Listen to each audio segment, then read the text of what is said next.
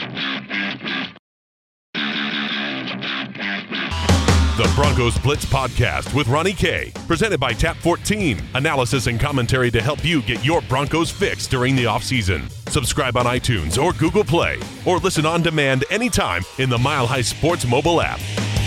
Welcome to the Broncos Blitz Podcast. My name is Ronnie Court. You can follow me on Twitter at Ronnie K Radio. That's at RONNIE, the letter K Radio on Twitter. Where today on the podcast, we're going to discuss a little bit about the AFC West. Go around the division and see where this Broncos team ranks, what the other teams have been doing, and how they've been improving as well, too, in the offseason. But first, our friends over there at Tap 14, 1920 Blake Street, just a hop, skip, and a jump away from Coors Field. 70 Colorado beers on tap, 100 Colorado distilled spirits. Chef Andrea Varela and that locally sourced, rotating seasonally fare is just tremendous. Head on over, Tap 14 on the web. That's tap14.com, tap14.com.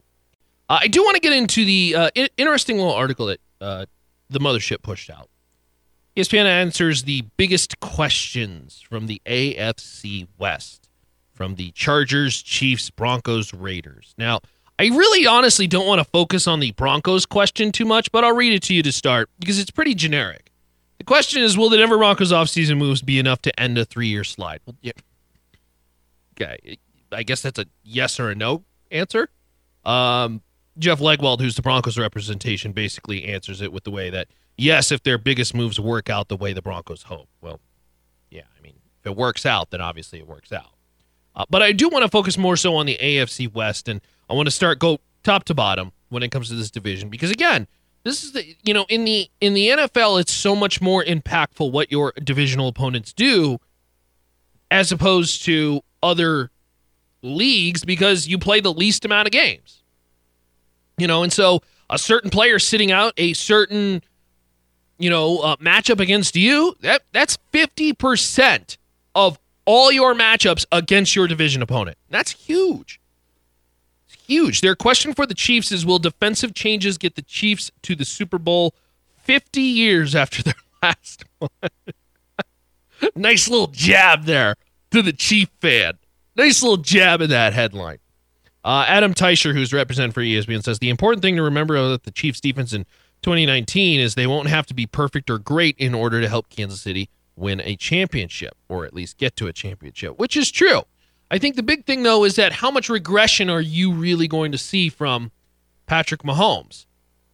Let's be honest. That was a special year that Patrick Mahomes had last year. And maybe he duplicates it. Maybe he does. But it's hard to imagine that he does.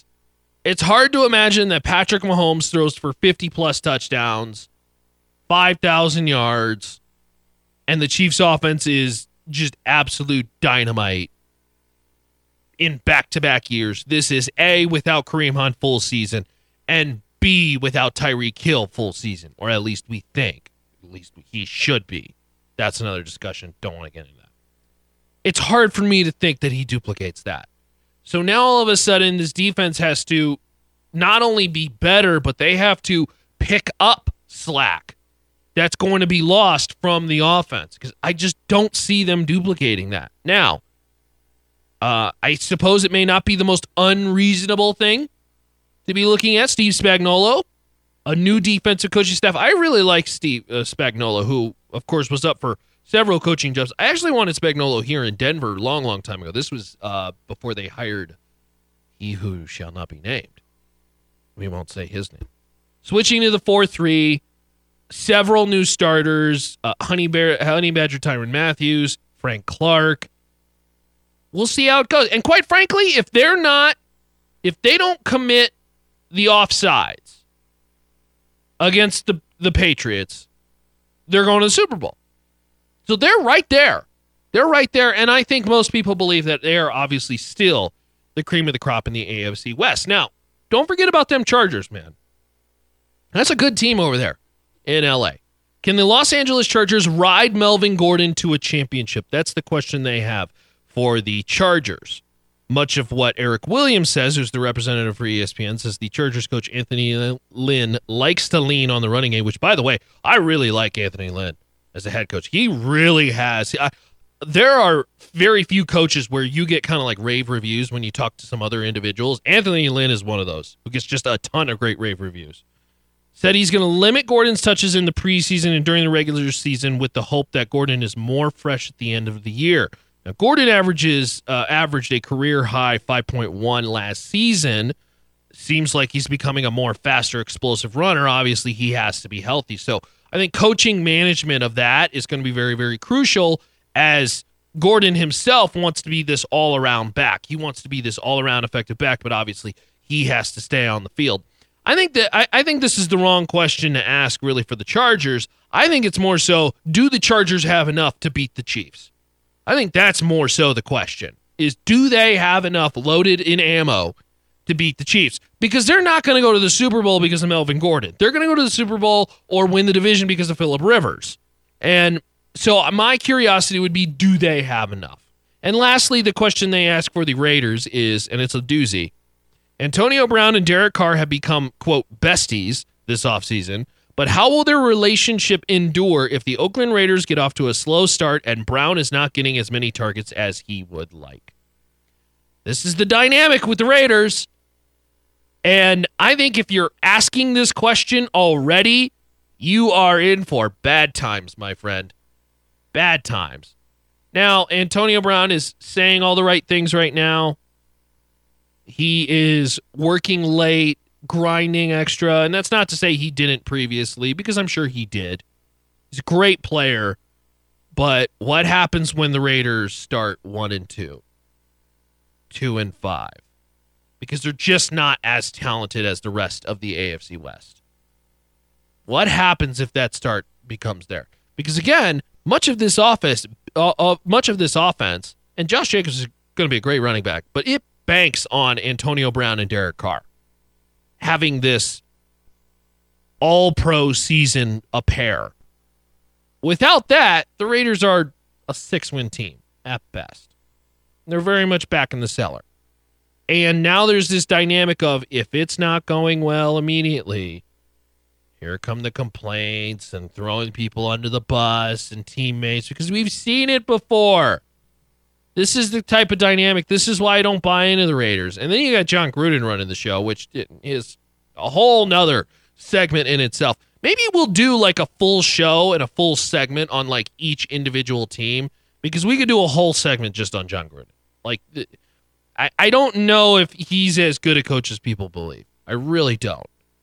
His Super Bowl win was with Dungy guys in Tampa Bay.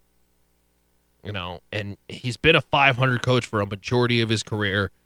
He's basically just banked on the success of others and taken over, and now he has to do a full-flight rebuild. Now, I will say this. Mike Mayock, I think, is actually a brilliant football mind.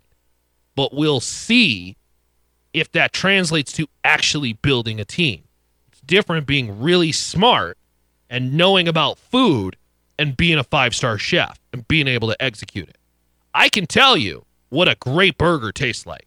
Believe me, I've ate a lot of them, especially up at Collision Brewing, 1436 Skyway Drive in Longmont.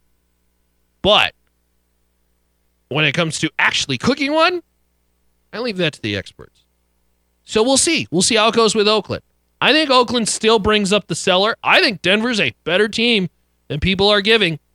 And their playoffs may not be in the future this year because this is such a competitive AFC West. But I'm telling you now, couple ways of the ball bouncing are going to be the difference between the division winner being at, say, 11, 12 wins and third in the division being at 8, 9 wins. I think this is going to be a very good division. I think this is going to be one of the most competitive divisions once again in the NFL, if not all of sports. I mean, can we really think of a division where 3 of the 4 quarterbacks, I think most would peg as franchise quarterbacks? A lot of people like Derek Carr. And arguably 2 of the top 5 quarterbacks right now are in the division, in Patrick Mahomes and Phillip Rivers. I think maybe some would think Rivers is a fringe top 5. But you get my point. There's a lot of talent there. And then you just simply look at the win-loss paired with Denver and Oakland getting better as a whole. It's a very competitive division. Oh, they had two 12-win teams in there last year. Of the 5 teams that won 12 wins, 2 of them were in the same division. And the 2 that are chasing, they got much better this year.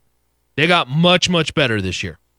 So again, you can follow me on Twitter at Ronnie K Radio. That's at RONNIE, the letter K, radio on Twitter. And of course, always at milehighsports.com, where we got all kinds of great stuff going on when it comes to Broncos coverage at milehighsports.com. Milehighsports.com. See you, y'all.